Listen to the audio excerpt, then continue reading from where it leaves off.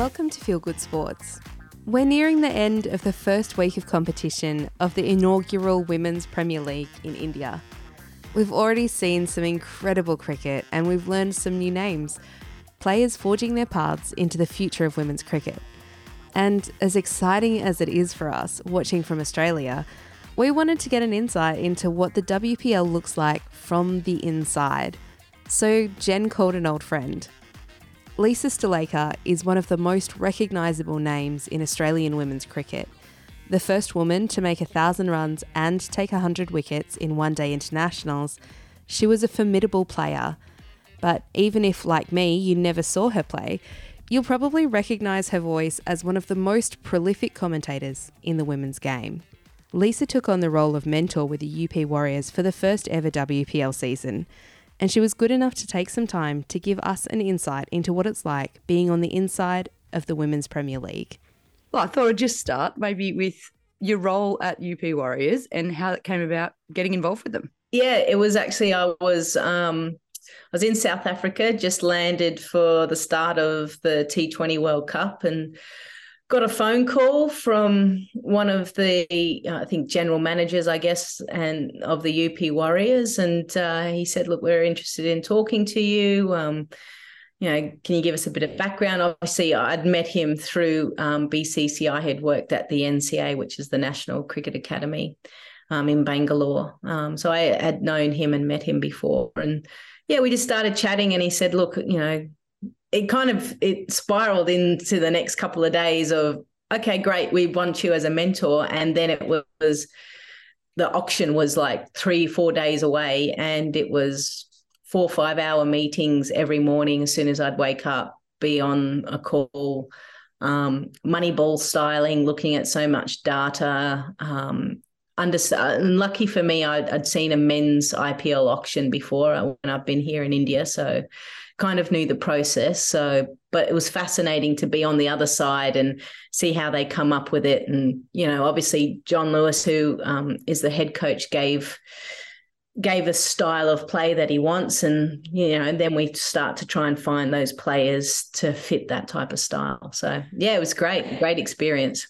Oh, it would have been so interesting. On the auction itself, it's interesting to hear, hours of work going into it. But I realise that would have happened because you can see when you watch it, people, with their plans and then moving on without giving too much away from your strategy or your ins and your outs. Was there anyone, without saying names, that you maybe missed out on that you guys were going after hard?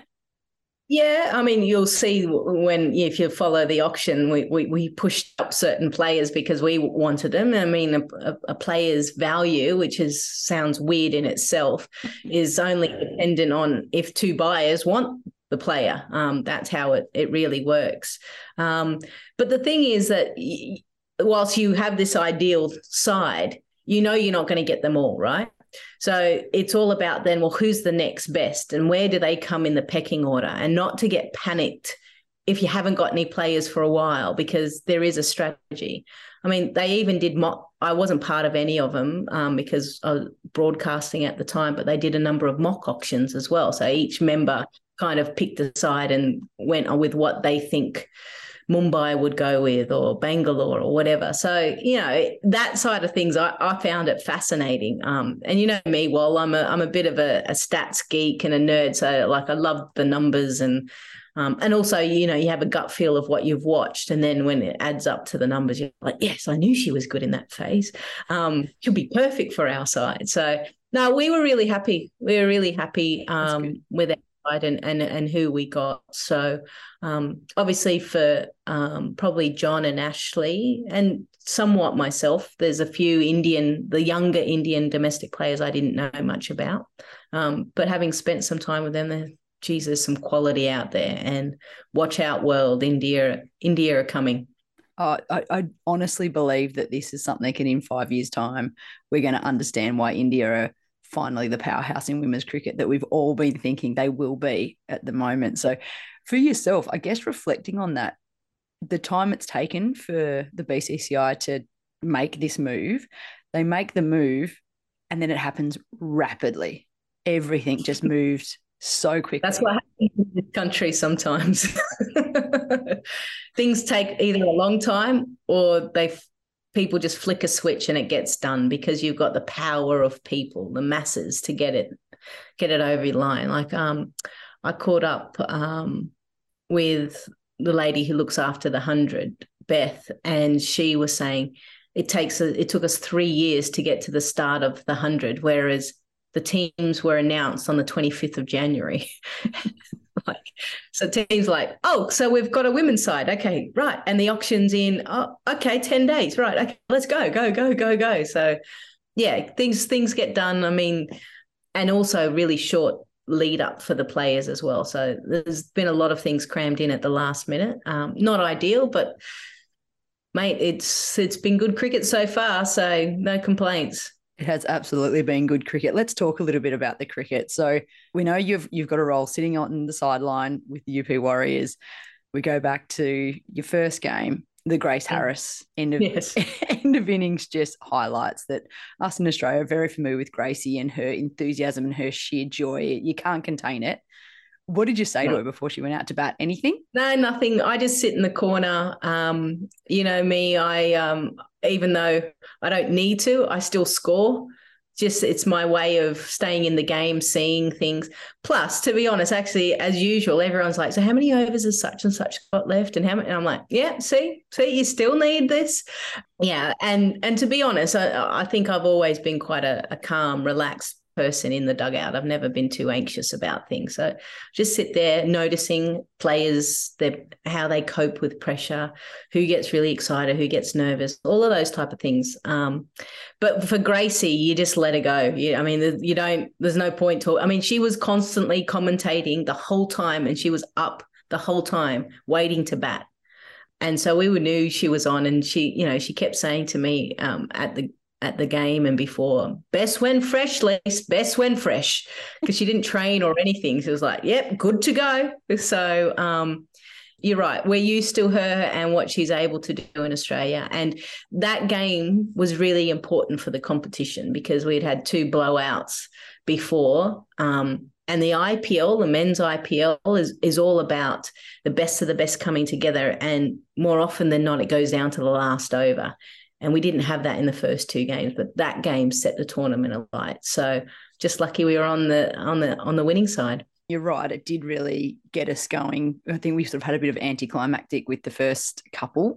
We're excited for them to lead off, and then it was like, oh, that's a shame. But so then the next game, you guys decide to go against, or change your order, go and use a bowler as opposed to Grace. So Ishmael, I think it was who came in. But one thing I did notice was when the coverage would cut across and show Grace sitting on the sideline, there's a fair bit of space aside from Grace. So there wasn't a lot of people sitting beside her.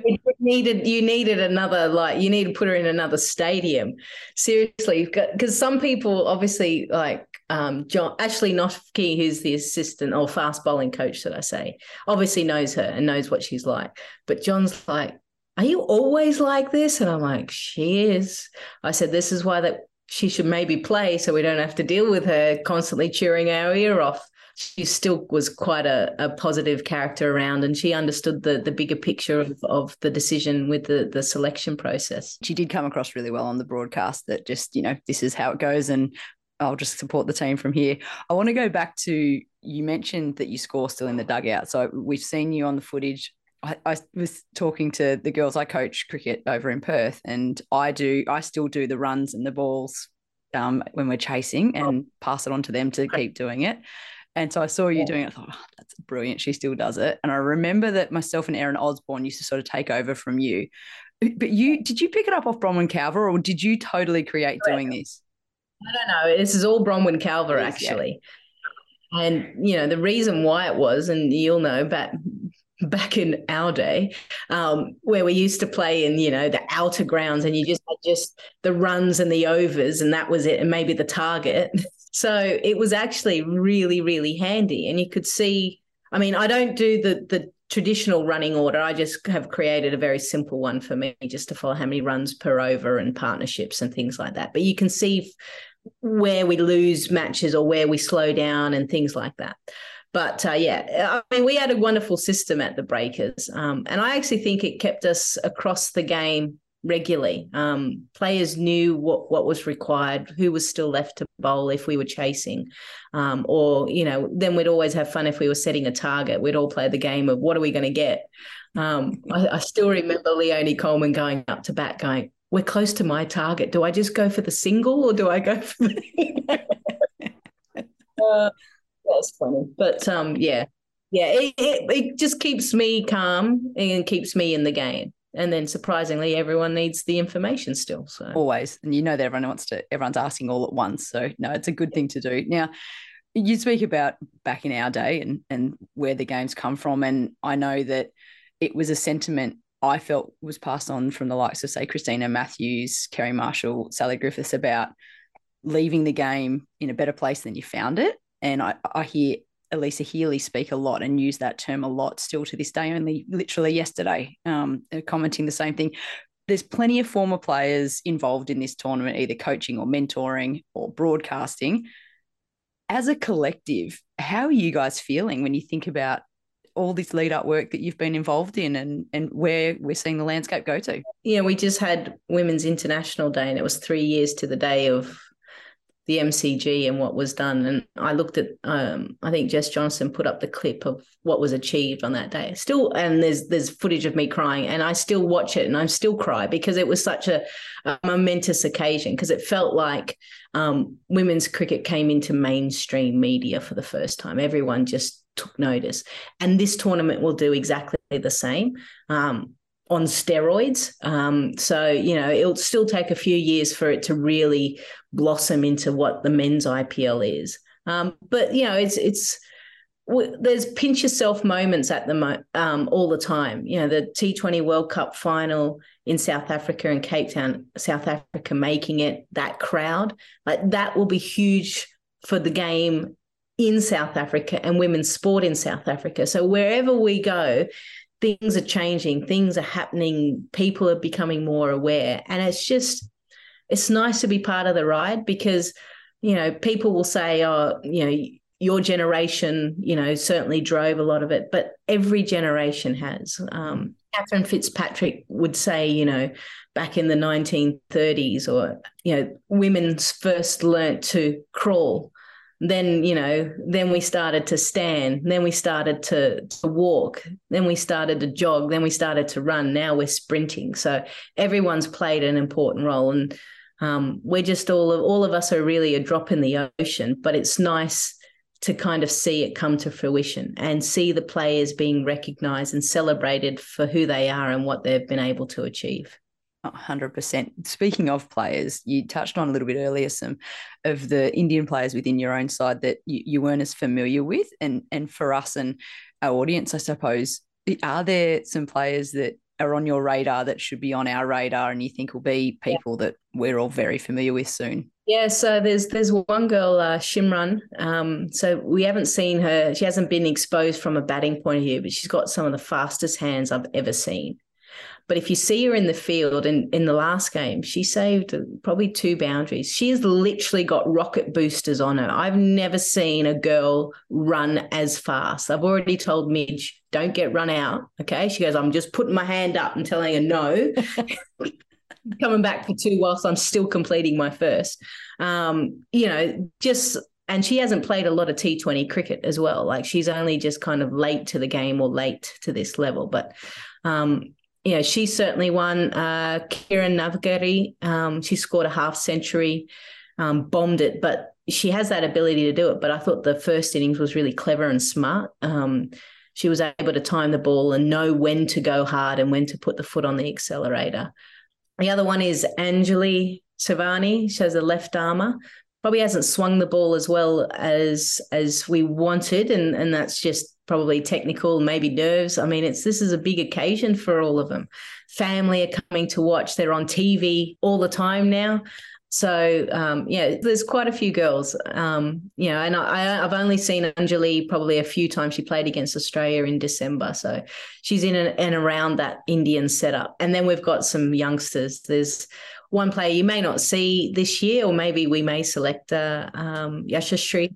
So she's a young fast bowler from the under-19. So we've got, I think, 3 players from the under-19. So yeah, it's going to be exciting to see them develop. And we've been involved in cricket for a long time, and when you meet a young girl and you can see the potential, and then it slowly comes out over time, it's a really special experience. And I had the same type of feeling actually when Elisa Healy addressed the group, because I've known her since she was 10, and I'm like, look where I'm like, it was a bit of a proud moment, like almost like a mother or older sister type.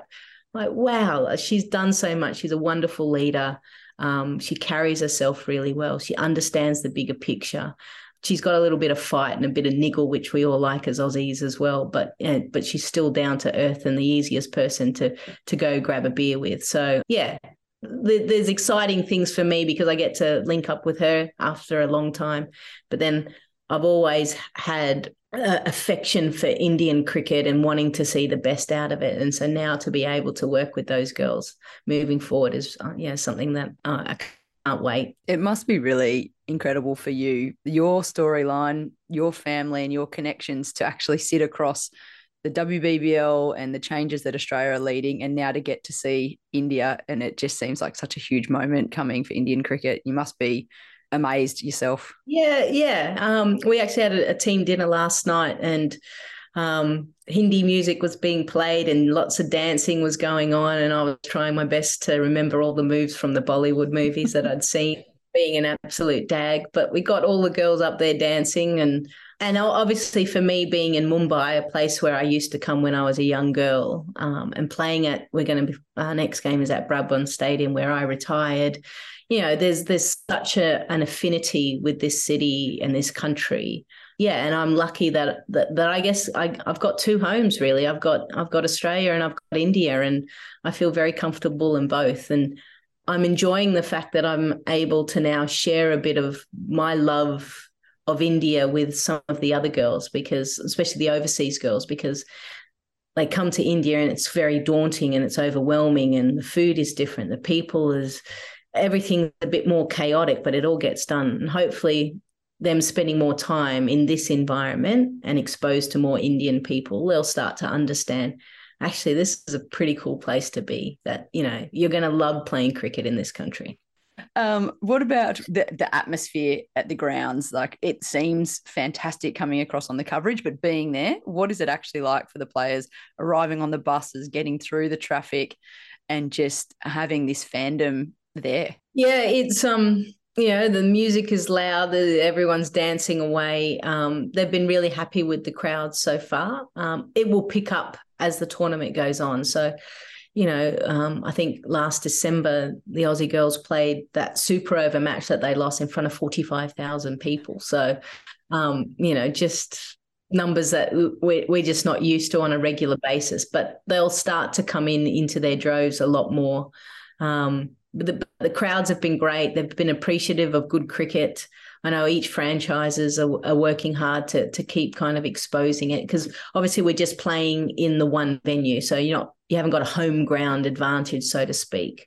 But that will happen over time, and I think maybe next year or the year later we'll start to travel a little bit more and play in front of home crowds, which will take it again to. I keep saying it just keeps getting better and better. Like, it's not going backwards, basically. So, it's been great. And they're so receptive to cricket. We're very appreciative of your time, spending time here on our Feel Good Sports podcast. For people who are non-sports or non-cricket nuffies like you and I, we love the stats. We love all elements of the game. WPL, you're talking to someone who's like, I've heard a bit about this. What's the element that excites you the most that you would talk to a non-cricketing person and get excited about? If I'm going non-cricket and the skills that's on show, I mean, firstly, athletic people are out there doing what they do and doing it really well. If you're a person who appreciates looking at the best of things, whether it be art, listening to music, going to a beautiful restaurant where the food has been presented beautifully, then you're going to like WPL, because the presentation is great. The excitement is there, the skill level is there, the athleticism is there. But then the other thing that makes, I think, women's cricket different is that The players are more accessible. You feel like you get to know them better. There's not your stock standard answers sometimes, especially not with Grace Harris. You don't actually know what's coming out of her mouth when you ask her a question. But there is a closer association, I think, that fans get with the female players. And I hope that never changes, because I think that's what gives us the little edge and the difference over men's cricket.